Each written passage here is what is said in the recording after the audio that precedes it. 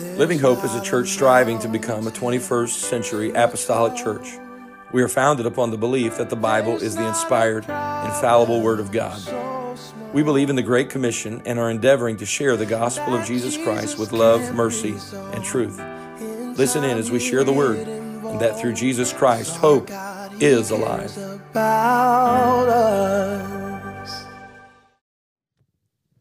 Amen. Thank you, Pastor. Good to see everybody. My goodness, there is a tremendous crowd here compared to last Wednesday night. I think it was Pastor Matt and myself. Not that I'm complaining. I was glad to have Pastor and Matt here last Wednesday night. Amen. Welcome to our E-family, everyone that's here. And normally I would encourage you to get up and move closer, but in the middle of a pandemic, we'll be okay right where you are. Amen. I know some more folks are making their way back in. If you got your Bibles this evening, we're going to turn to the book of Joshua, chapter 8. I'm going to read 2 verses of Scripture. Kind of the setting as you're getting there, Israel has crossed over into the Promised Land. They are finally to the point where they should be. Anybody ever been there, that place in life where you wanted to be? Finally, an entire nation of people are reaching their potential. Anybody ever been there? And then catastrophe happens. They're gaining ground. They're no longer talking about promise. They're living in promise. And all of a sudden, Achan, Ai, and there's destruction, there's sin, there's all of this chaos. So we're going to kind of pick up the story here in chapter 8. We're going to read verses 1 and 2. And the Lord said unto Joshua, Fear not, neither be thou dismayed. Take all the people of war with thee, and arise, go up to Ai. See, I have given into thine hand the king of Ai, and his people, and his city, and his land. And thou shalt do to Ai and to her king as thou didst unto Jericho and her king. Only the spoil thereof and the cattle thereof you shall take for a prey unto yourselves. Lay an ambush for the city behind it. Amen. You can be seated. So this is picking up this story, and I in my mind at least, I kind of think that the children of Israel have reached this point where their forefathers and generations and generations and generations have talked about the promised land, and God has given it to Abraham and to Isaac and to Jacob and to Joseph and now to Moses and all the way down, and none of those folks end up in the promised land. But now Joshua has finally crossed over, and they're coming off the greatest victory ever known to man, right? I mean, Jericho, right? I mean, every kid that's ever been to Sunday school knows, Joshua fought the battle of Jericho, right? Everybody that's ever been to Sunday school knows that. They understand that, right? And so what happens here in chapter 7, that great victory of Jericho, they walk around the walls and they shout and the walls fall down, and it is a complete one-sided decisive victory. And what happens here is what happens so often in the lives of us as children of God, that our victories seem to be short-lived. And so it's not what we want, but sometimes the greatest victories are followed by enormous failure. Anybody? Right? And for certain, this is the case. And that's happening here. Chapter 7 opens up with a ton of confidence, and the spies return, and they tell Joshua, Joshua, it's not necessary. We don't need the whole army for this little town of Ai. Let's just send 2,000, maybe 3,000. That should be enough. And Joshua, you just rest here, and you guys take a break. And this is the Paul Harvey moment. This is where the rest of the story comes in.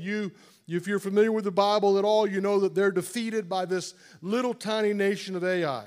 This big bad army that has spent 40 years preparing, it's routed, and they're running home, and they're defeated, and they've lost significant numbers in the battle.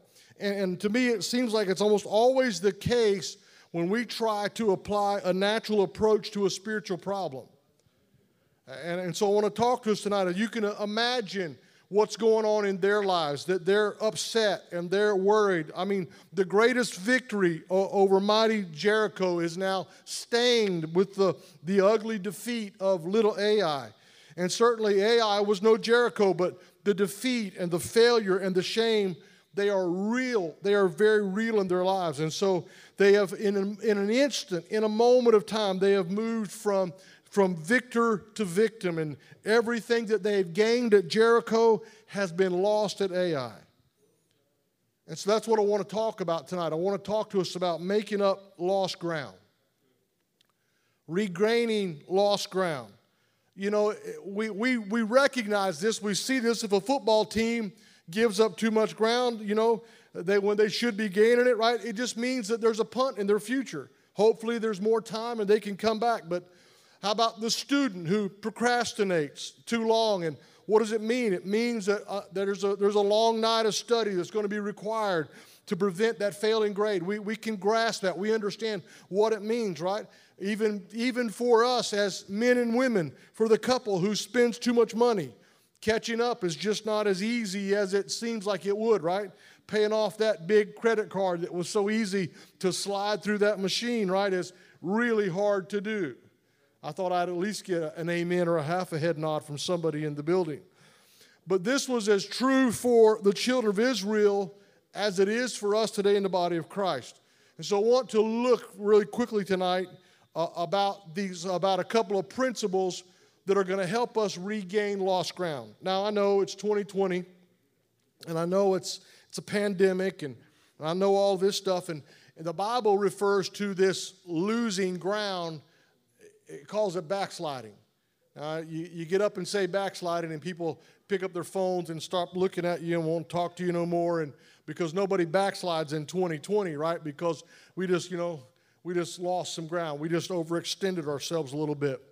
But there's an old adage that I think is true and that fits here. There are three men, according to the adage, who deserve no pity: the unsecured creditor, the henpecked husband, and the man who will not try again.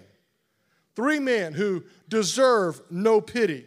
That unsecured, that man that loans money without security, don't give him any pity.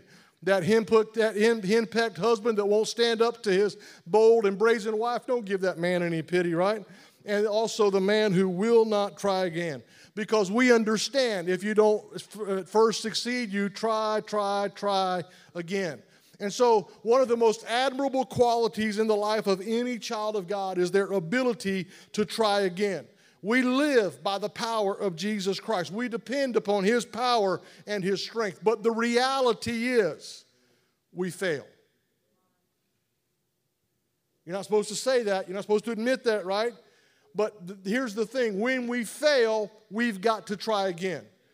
The truth is, no matter how spiritual you may or may not be, if you're going to gain some ground in the spiritual realm, you need to understand that the devil and the world and life itself is going to try to take that ground back from you. And so Joshua's given us here some very simple principles for regaining lost ground. So let's jump right into this. The first one is real simple. Tell your neighbor, you got to stick to the plan. We know this. You know this. God has a plan, right? He's got a plan for you. He knew the length of your life before you were formed in your mother's womb. He knows the hairs on your head or the hairs not on your head. He knows the thoughts in your mind, the hours that you're going to live on this earth. He would not leave such a detail merely to chance. Jeremiah reminded Israel that God has a plan for them. He reminded them that He's got plans and all of those. We understand this. We grasp this from the Word of God. The writer in Proverbs 19:21 says there are many devices in a man's heart. Nevertheless, the counsel of the Lord shall stand.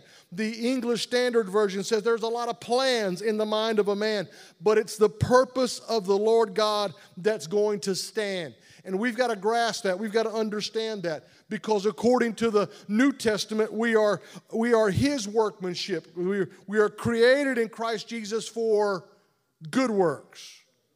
Why? Because God prepared them beforehand. He had a plan, and He wants you and I to walk in them. Ephesians chapter 2, verse 10. And so the truth is that it's easy to stay on course. It's easy to follow the plan of God when everything is going good. But when that apple cart of life gets upset, hello? When that thing turns over, it's just not as easy as you thought it was. And so here, well, what are you talking about? I'm talking about you got to follow the plan of God. And you're saying, well, Brother Roberts, I'm following the plan of God. I'm in church on Wednesday night. But the Bible here identifies two reasons why we as people do not stick to the plan. The Lord said to Joshua in verse 1 of chapter 8, he said, fear not, neither be dismayed. He said, Joshua, don't be afraid and don't be discouraged. Now, let me tell you, that's easier said than done, right? And so when I read that, I said, wait a minute. Somewhere I've seen this before. And I began to search through Scripture, and I looked all the way back in the book of Deuteronomy, chapter 31 and verse 8. Here, Moses is passing the mantle to Joshua, and here God is speaking through Moses. He says, and the Lord, he it is that doth go before thee, he will be with thee, he will not fail thee, neither forsake thee. And he gives him these same words, fear not, neither be dismayed. The NIV says it this way, don't be afraid and do not be discouraged. And I said, wait a minute, I think I've seen that somewhere else. And I went to the book of Joshua chapter 1. And here God said, have I not commanded you? Now they're getting ready to cross that Jordan River, and the Lord shows up to Joshua. He spoke it through Moses, now he speaks through Joshua. And he said, here, I got a command for you. Be strong and have a good courage. Be not afraid, neither be thou dismayed. Now, I'm not the sharpest pencil in the drawer some days. My cookie don't always break just even. But I'm kind of feeling like God's got something going on here, right? He said it this way, this is my command. Don't be afraid. Don't be discouraged. And here we find after their great victory and their horrible defeat, God says again to them, fear not, neither be discouraged. Don't be discouraged. Why? Because fear and discouragement are the two main reasons why we get off the plan of God. Now, that's just earth-shattering. That's just something that you've never heard before. But see, what you've got to understand and what I need to understand is that God knew that if the people were going to be successful, they would have to deal with fear and they would have to deal with discouragement. Going to have to. There's no way around it. And so tonight we're going to take some time and look at these two things before we move forward. Now, fear, it's pretty easy to say have no fear, right? It's pretty easy to say, hey, don't be afraid, right? Because we understand, right? We understand. Paul wrote it to Timothy. God has not given us the spirit of fear, but of power and of love and of a sound mind. But the reality is this, that if we're going to go from living in provision to inheriting a promised land, you're going to have to deal with some fear. Why is that? Because fear is the most basic of our human instincts. Hello? If you want to see fear personified, show me a snake. Please don't show me a snake. But I promise you, it's genuine. I'm not ashamed of that. I don't deal with those little slimy creatures at all, right? But we need to understand that fear is a completely natural response in a lot of situations. But fear doesn't just stop there. Fear produces anxiety. Tell your neighbor, fear produces anxiety. Everybody's talking in a mask, and it sounded like,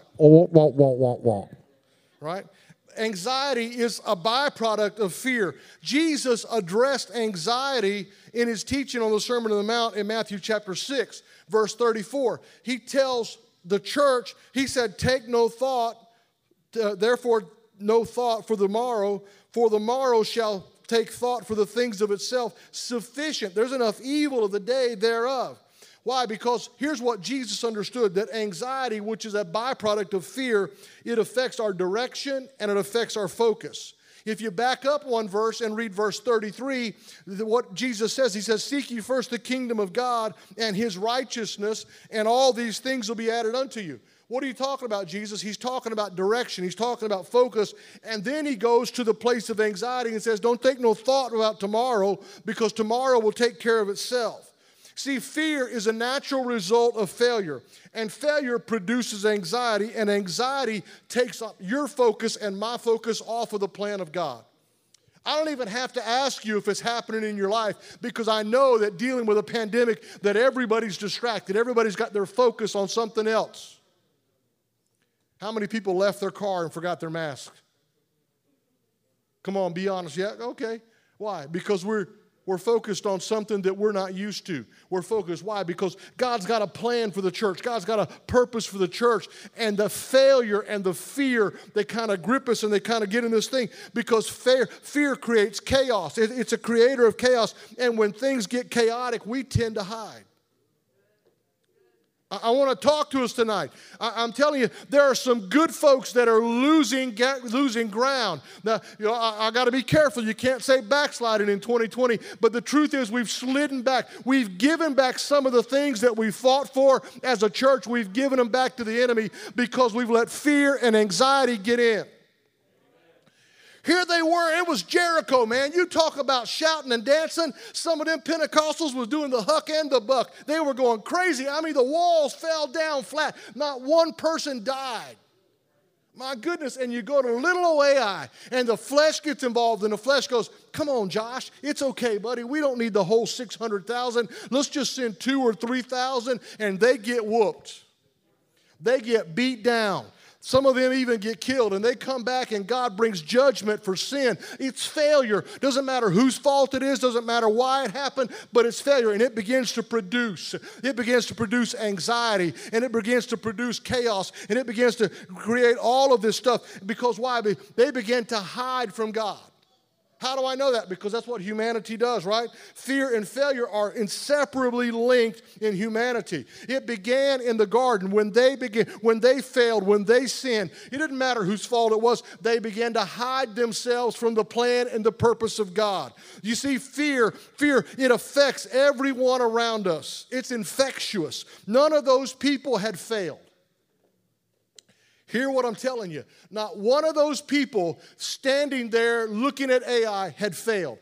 That was Achan. That was Achan and his family. God judged that sin, but because that fear is so infectious, because God brought judgment upon the people that sinned, what happens is they get infected by fear and they become paralyzed.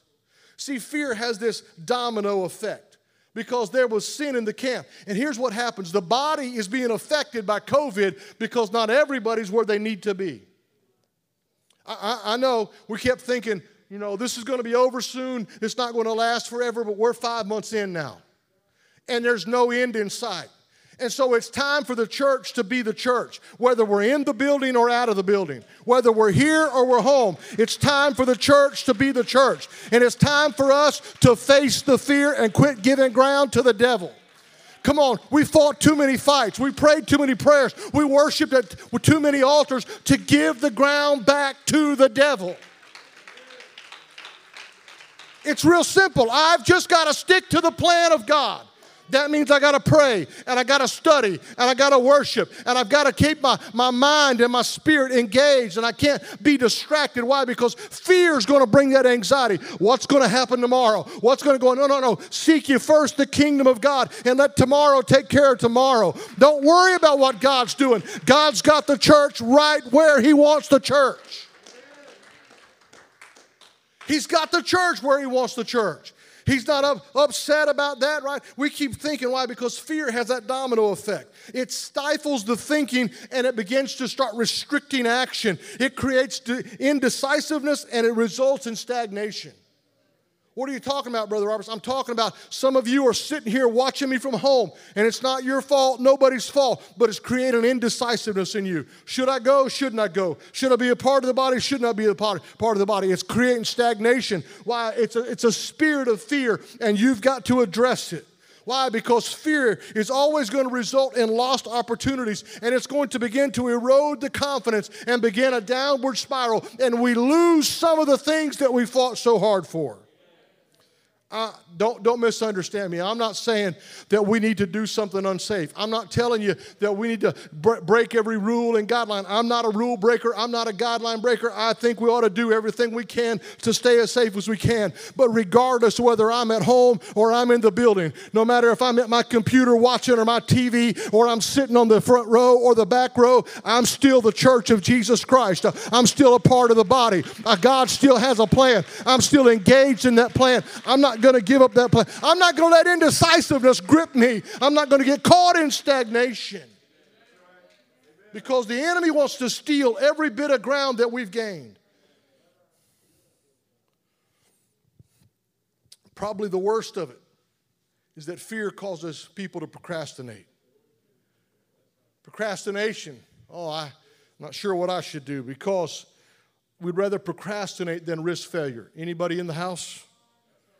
And so we're losing ground because we've allowed that fear, right? And so here's what fear does. Fear causes us to change the plan. God said, go take Ai. But the people said, Joshua, we don't need everybody. And if we're not careful, right? If we're not careful, we begin to change the plan of God. God didn't say send 2,000 or 3,000. God didn't say send half an army or some of the army. God said send the army down to Ai. And so the Bible says that there's a way that seems right unto man. There's a way that feels right. And so we've got to fight the spirit of fear. You know how we fight the spirit of fear? It's pretty simple. It's trust. Tell your neighbor, you got to trust God. You got to trust His plan. Notice what David said in Psalms chapter 27. He said it this way: the Lord is my light and my salvation. Most of you you know what the next part of that says. Whom shall I fear? David goes on and says, the Lord is the strength of my life. Of whom shall I be afraid? Listen, Pastor said this. You need to grasp this somewhere in your spirit. I'm not afraid of COVID. I don't want to get it. I'm probably one of the few that hasn't got it yet. I don't want it. I don't desire it, but I'm not going to fear it. Here's what verse 2 says. When the wicked, even my enemies, come and my foes came upon me to eat up my flesh, they stumbled and fell. That's not just a song, right? And so here's what he says. Though an host should encamp against me, my heart shall not fear.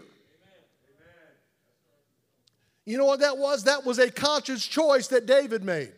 David didn't say a host wouldn't camp. He didn't say that. He said his enemies were going to come up to eat up his flesh and all of that craziness, right? He said they stumbled and they fell. But he said, my heart shall not fear. That wasn't God. That wasn't somebody else. That was David saying. He said, because why? Because the war is going to rise against me. In this will I be confident.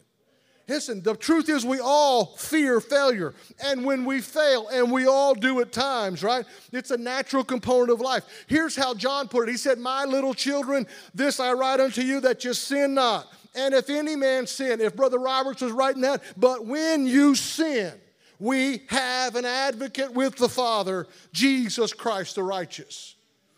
Failure is a part of life.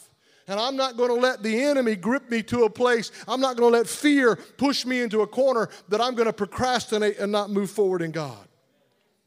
Sin opened the door for fear, and the people were hesitant to continue.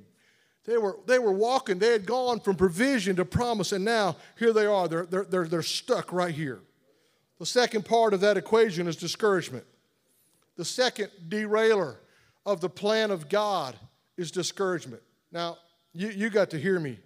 Nothing takes the life right out of you more than discouragement. A discouraged spirit is a powerless spirit. You know this. It's an awful feeling. It feels like the wind has been knocked out of your soul. Now, I can imagine, I'm sure that we can imagine how disheartened the effect of the failure at Ai must have been to these people. They had celebrated that great victory at Jericho, and now they're mired in the defeat of Ai. And so I began to think, how discouraged must they have been?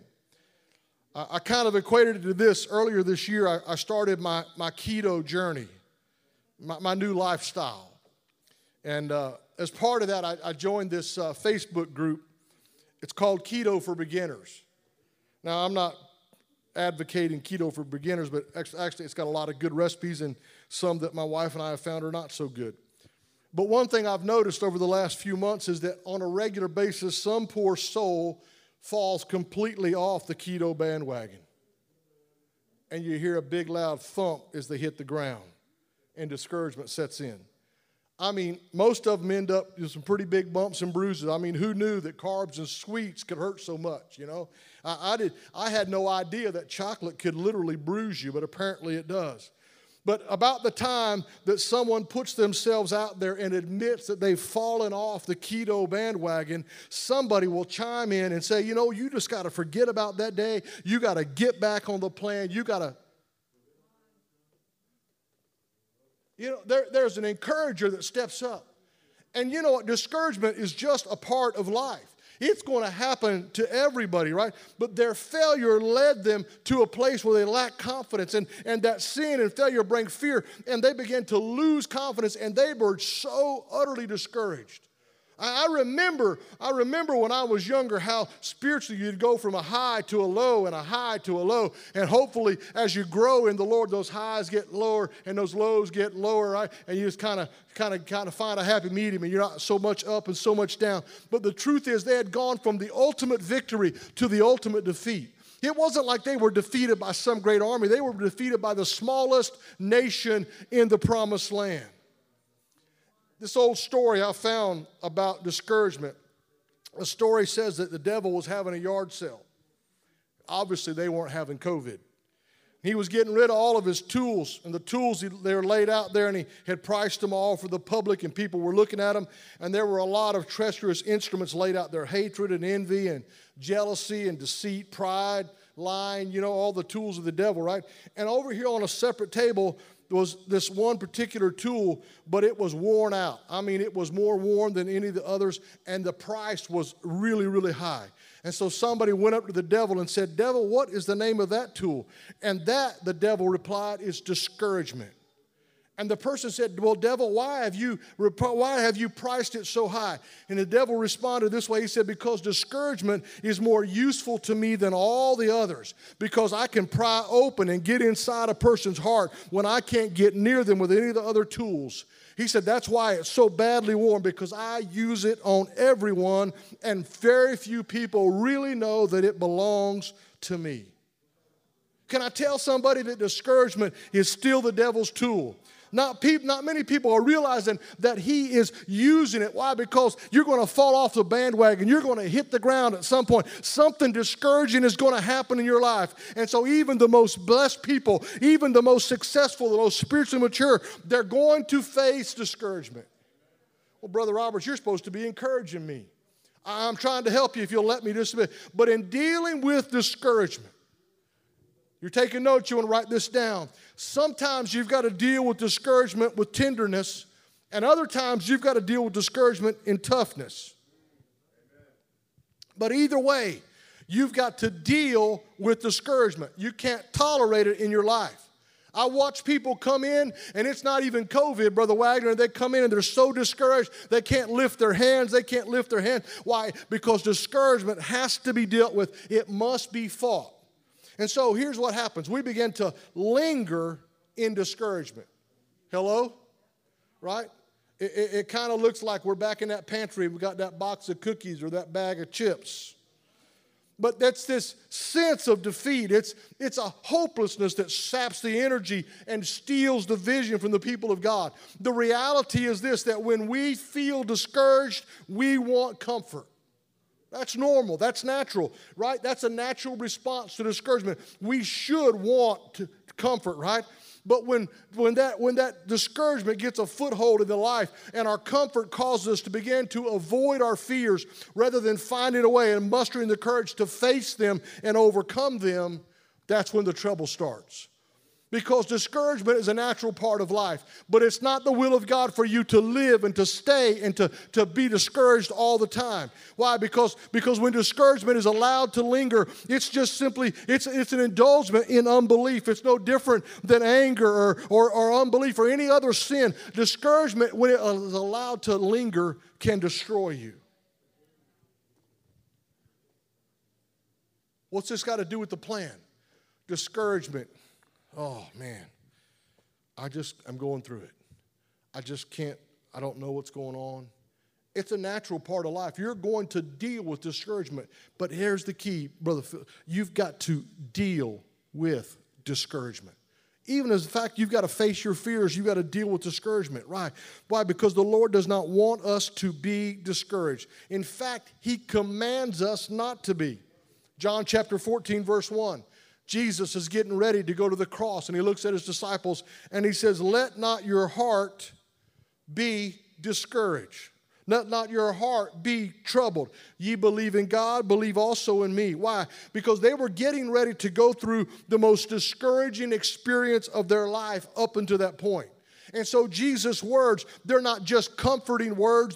I've always looked at them as comforting, but the reality is this, they're a command. He knew that they were going to be tempted to be discouraged. Things were going to look bad. Pastor talked about it earlier when we were getting ready to pray. He knew that everything was going to look really negative, and He looked at them and He didn't give them comfort words. He gave them a command. He said, let not your heart be troubled. Don't let discouragement get a hold of you. In other words, don't let your heart be ruled by what you see, but let your heart be ruled by the promise and by the word of God that I've given to you.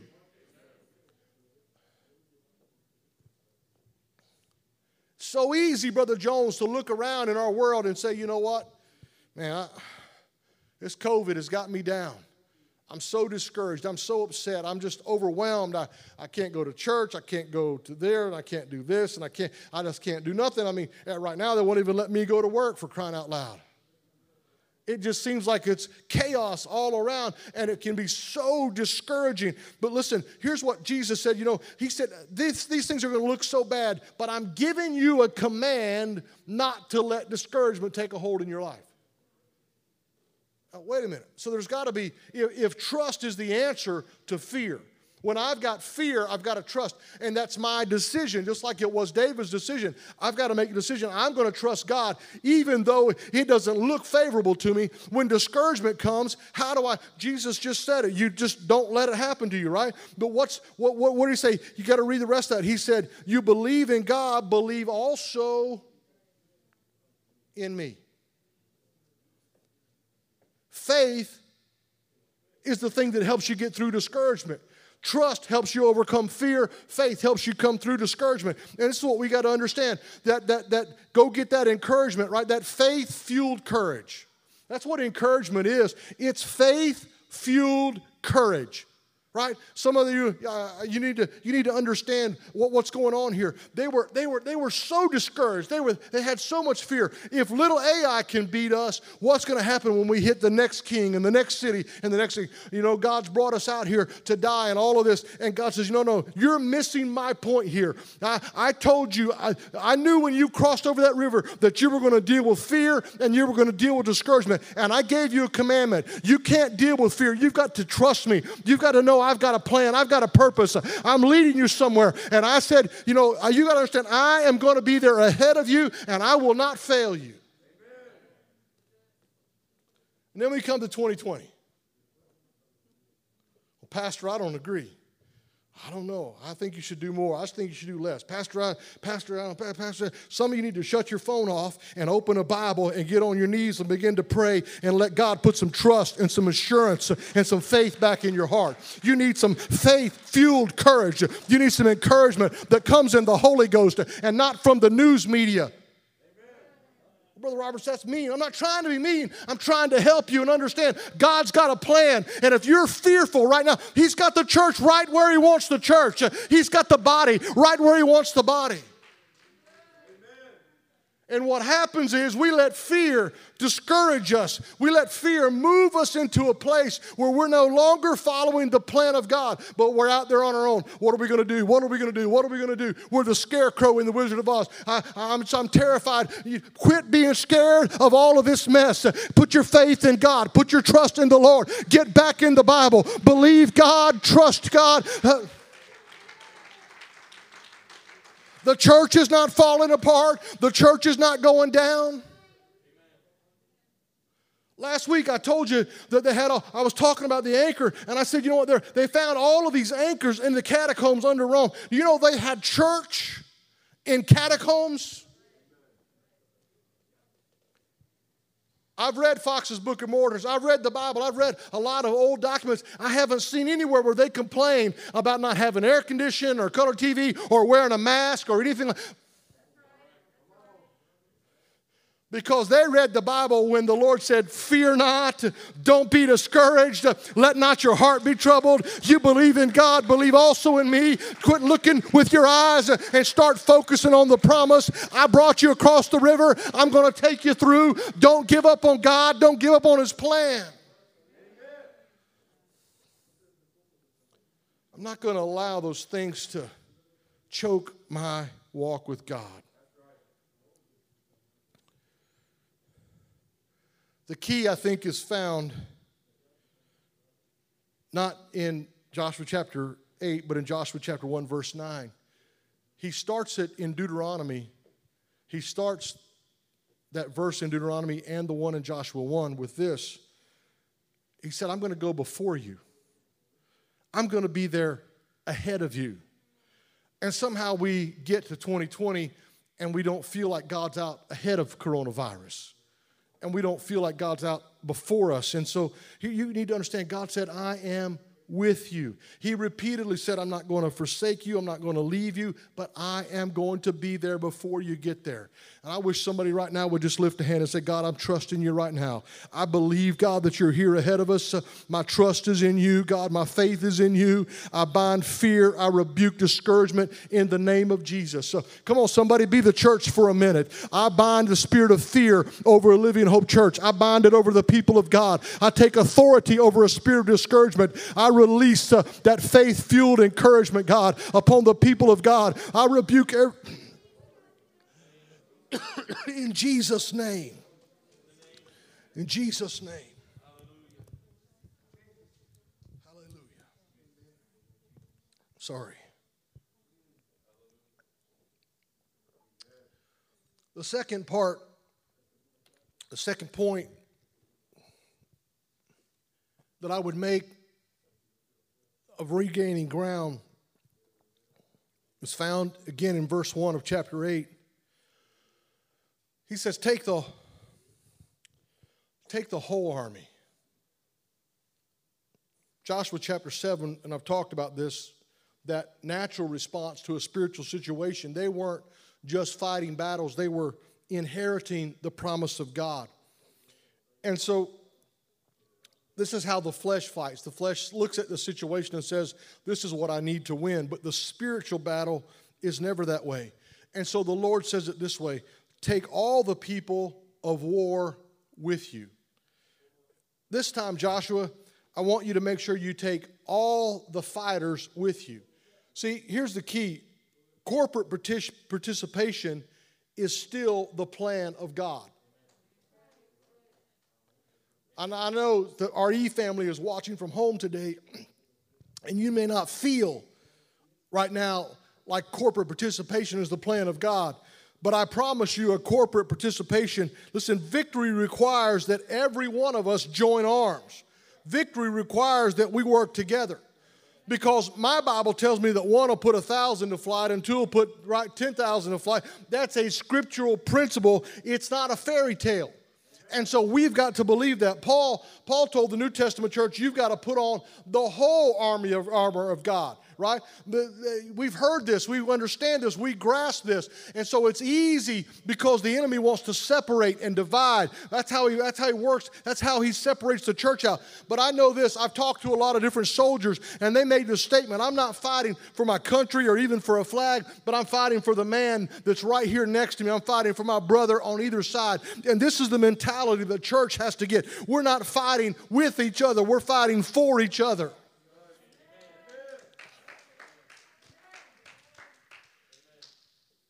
The church can become so easily institutionalized. What do you mean by that, Brother Roberts? I mean, there are some good people that don't feel like they can pray unless they're in this room.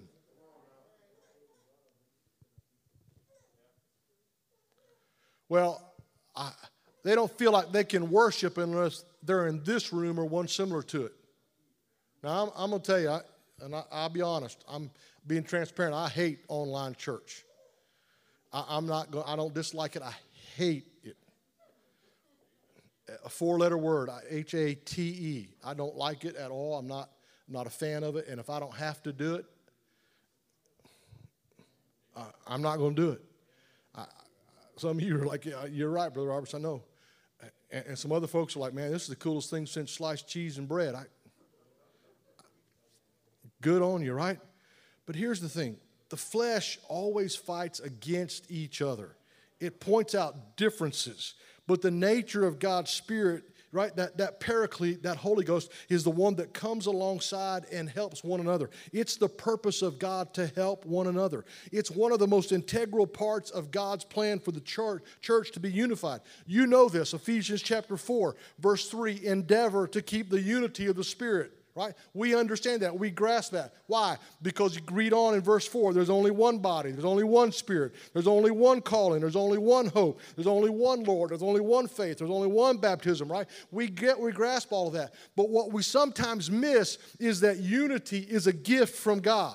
It's not a luxury item. It's not like picking out heated seats in a new vehicle. You will not be successful in the kingdom of God without unity. Why? Because God gave unity to the church. Put up verse 3 for me, sis. Verse 3 says, endeavor to keep the unity. Not my unity, not your unity, not their unity, the unity, right? Why? Because we're called to maintain unity. Even during a pandemic.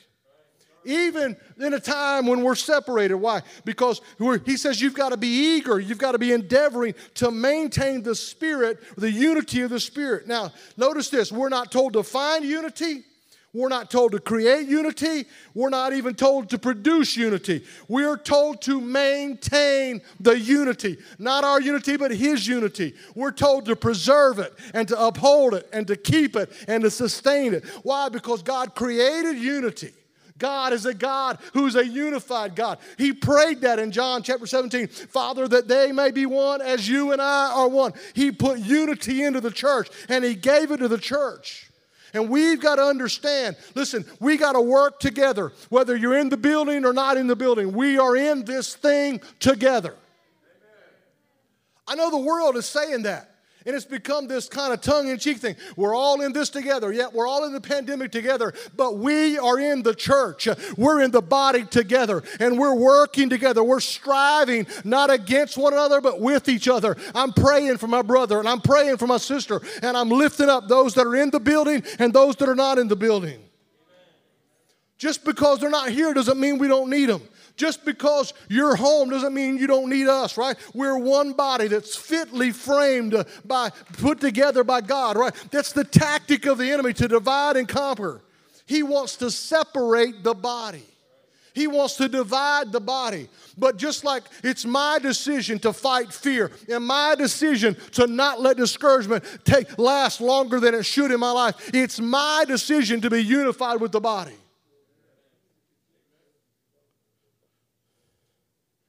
Because He knows if He can separate you from the body, if He can move you away from that plan of God, He can divide you. He can separate you. He can put you out in that place where you don't want to be, because we're in this thing together. Somebody needs to grasp what I said to you tonight. It's not my job to produce unity. It's not my job to create unity. It's my job to even define unity. It's just my job to maintain it. It's my purpose. It's part of God's plan. I've got to maintain the unity. Why? Because I need to take the whole army. There's such a divisive spirit in our world. So divisive. It just wants to come into the church and go, well, you know, Pastor, you just do what you want to do, and we're going to do what we want to do, and you just do what you want to do, and we're going to do it. And everybody, it's all about what I want and what you want. No. Listen, we're still a body of believers. We're still under the authority of the Word of God. We're still bound together by a common experience of salvation in Jesus Christ. We're still united in the Holy Ghost. You don't talk in tongues differently than I do. We've got the same Holy Ghost. There's only one Spirit. It's coming alongside. It's an encourager. It's a lifter. We've got to understand that. Why? Because the enemy, he wanted to separate them. He wanted to start blaming and pointing the finger and say, if this hadn't happened and that hadn't happened, this wouldn't have happened. And he got all this craziness ensues from that. But you know know, listen, we're one body. We're fitly framed. God put you right where He wants you in the body. Don't give up on God. Trust in Him. Trust His plan. Believe His plan. Be encouraged by the Spirit of God and by the power of God. Pastor, we had a move of God here Sunday. The house was not full, but it wasn't empty either. And we had a move of God. God spoke in this place, and the Holy Ghost began to move. And there was a young man and a young woman who began to weep in the presence of God. Why? We had a move of God. Why? Because this was not about us or about them and us and them and what I want and what they want. This was about the body. Why? Because there's some people that have lost some ground because they've separated themselves from the body. It's called backsliding. I know you can't say that. I take it back. Forgive me. I didn't mean backsliding. They've just lost ground. Because they've let the devil come in and move them. You won some victories. You won some ability. You loved some people that were hard to love. And now the devil and the enemy's coming in and he's saying, no, well, we're all separate. We all do our own thing because there's a pandemic. And he instills fear and discouragement where God commanded no fear and no discouragement. Where God spoke to the church and said, don't let it happen to you. And he came in and he said, you know what, we're going to put a line here and say, they caused this and they did this. And no. Listen, this is one body. My hand has touched some things that I didn't want it to touch. I've touched some hot things and I've touched some cold things. And sometimes my hand, Brother Barry, has done things that I didn't want it to do, uncommanded. Not often, but once in a while. It's reached out, right? And it's done some things that I didn't want. But I was not mad at my hand. I was mad at me. Because I know that's just a part of my body. And we've got to understand that everything in the body is not operating the way that I think it ought to. It's not an us and them. We're part of the same body of believers. We've got to understand that. We can't let the enemy come in and divide us and separate us. We're working together. My job is to keep the unity. My job is to maintain it. Well, that's good for you, Brother Roberts, but I'm at home. Brother Silvati's got his fuzzy slippers on. He texted me and told me, and I don't have to come to church. I can wear my fuzzy slippers and sit in front of my TV. You can do what you want to, but you're still part of the body of Jesus Christ. Don't let the enemy separate you. Don't let the spirit of division come in. Don't let it break down your anointing. Don't let it cause you to lose that purity and holiness that you have in Jesus Christ. The third point, and I think it's the one that I probably like the least. He says, arise and go up to Ai. Lord, we just went to Ai, and things didn't work out so good there. God, you think maybe we could take a different direction? Pretty big land. We can come back to Ai after, we've built up a little strength. It's kind of a little deja vu moment, God, going back to Ai. I mean, we just got whooped up there, right? But you got to understand, God is going to put you right back in the same spot over and over and over again because He's not worried about what you think ought to be done. He says, let's go back to that place of failure and let's restart the process right there. And the people are like, no, God, we can just go around. We can. And so God uses this word, arise. That word arise is used in the Bible over 256 times. In other words, that word means this. It means stand up. It means get up. And He's literally telling His people, it's time for you to get back in the fight. What are you talking about? I'm talking to some good folks that are sitting at home tonight watching online. We love you. You're a part of the body. I'm talking to some good folks that are sitting in chairs tonight. It's time for you to get up again and get back in the fight. I'm giving you a principle. I'm giving you a principle. You've got to get back on the plan of God, and you've got to get your unity back with the body. You've got to start preserving that thing, but you have got to get up again and get back in the fight. God told Abraham, get up and you walk through the land. What are you talking about, God? This ain't my land. No. Everywhere that you set the sole of your feet, I'm going to give it to you. But you got to get up first and you got to go walk.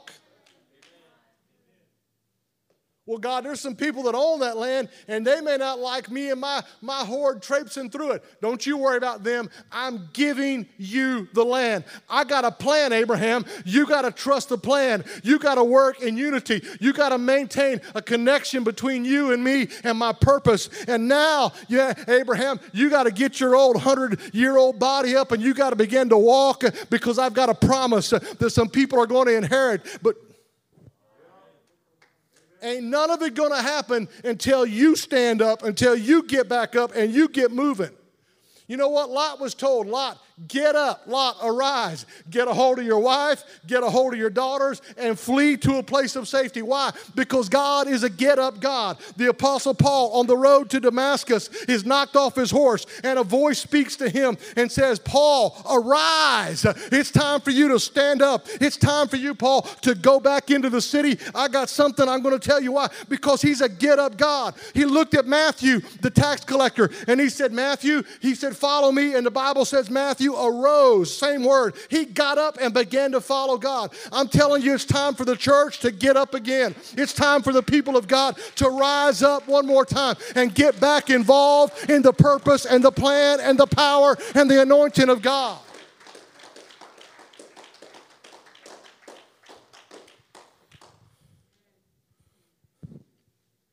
Rising up is an integral part of who we are. It was Peter on the day of Pentecost that looked at those believers and said, don't you understand? God was able to rise or to raise Jesus up from the dead. And we can look at a circumstance and a situation in life and say, you know what? This is bad. This doesn't look good. This is a pandemic. This is horrible. This doesn't look good to me. And God said, it's time for you to stand up and be the church. It's time for you to get up. But the reality is this. In our humanity, we get off the plan. Fear creeps in. It's a natural response. It's not abnormal. It's not even wrong. It's just part of life. But what we've got to do is recognize what it is, and we've got to put trust in its place. And that anxiety begins to work on that domino effect, to begin to work in our life, and we lose our focus and we get distracted, and we begin to focus on masks and pandemics and what's going on and who's got it and who don't. And all of a sudden, and God said, I've got a plan, I've got a purpose, I've got a church here. I'm building a kingdom of God here, and you've got to get on the plan. And then discouragement settles in, and it's a natural part of life. When an unfavorable circumstance happens, discouragement is a part of who we are. It's just what. But the problem is some people just want to live there. They just want to stay there. We've got to deal with those feelings. We've got to fight discouragement. We can't get that bag of chips and sit down and just wallow and wallow and wallow in discouragement. Why? Because God said, let not your heart be troubled. You've got to overcome. He said it's going to look the bleakest it's ever been, but I'm about ready to do the greatest thing I've ever done. I'm about ready to show you something. And it's not going to look good. And discouragement is going to slip in, but you don't understand how bad it's going to look. But I'm not worried about how bad it's going to look. You got to focus on my promise and not what you're just seeing with your eyes. He said, you know what? I'm putting a body together, and your job is to maintain unity. Your job is to be a part of that body. That's how the plan works. But now I'm not satisfied there. I need you to stand up and be the church in the last day. I need you to tell somebody that Jesus still saves. I need you to find a place of prayer in your home. I need you to worship in a living room if necessary. Because my humanity and your humanity can get distracted and change the plan of God. God said, no, I got to. You go back and read, there's so many scriptures, and I on purpose didn't put a single one in my notes because the tendency of humanity is to backslide. I'm not being mean. Your humanity, my humanity, everybody. When you get to a place of comfort, the tendency is just to relax. And the pandemic has come in and it has changed our normal to something else, and there have been too many good people that have just got a little too relaxed. And they've backed off the things of God. And they've become so opinionated that they want to fight a spiritual battle with fleshly means. And God said, no, you can't do that. It's your choice whether or not you're going to trust me or you're going to trust fear. It's your choice whether you're going to have faith or you're going to let discouragement rule in your life. It's your choice whether or not you're going to maintain unity or you're going to go try to find your own. It's your choice whether you're going to stand up or you're just going to sit there and wait till this thing passes. I want somebody to know God's not waiting until a pandemic passes. He's going to have church now. He can pour out the Holy Ghost now. People can get the Holy Ghost with a mask over their face. People can be born again and baptized in water with a mask if we need to. It's time for the church to be the church. It's time for the people of God to regain some lost ground. Devil, you're not taking one more square inch, but I'm going to stand up in the last day and put my plan with God.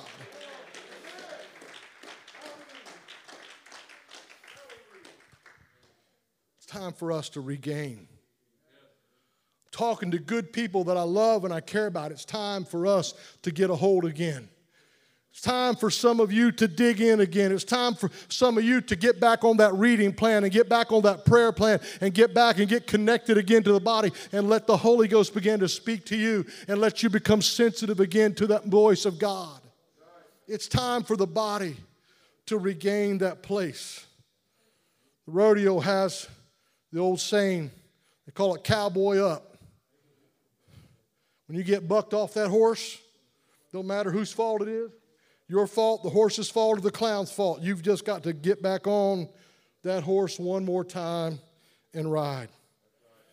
Because just like water, the tendency and the spirit of man is to flow downhill spiritually.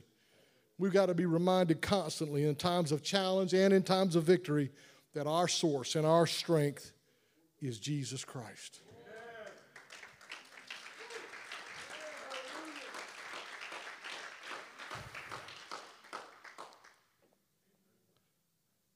I don't want to be insensitive to anybody sitting at home or in the building tonight, but it's time for us to be the body. God can inhabit the praise in your living room just as well as He can in this sanctuary. Come on, God can show up in the prayer time just as well as He could if you were walking through the building. And God can speak to you when you open the Word just as well.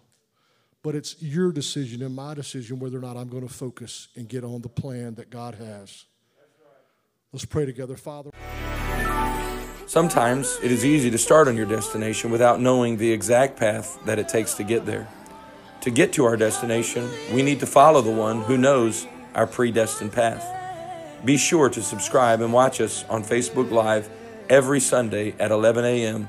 Eastern Standard Time. Also, visit us at www.livinghopemd.com. So I'm gonna wait on you, Jesus. I'm gonna wait on you, Jesus.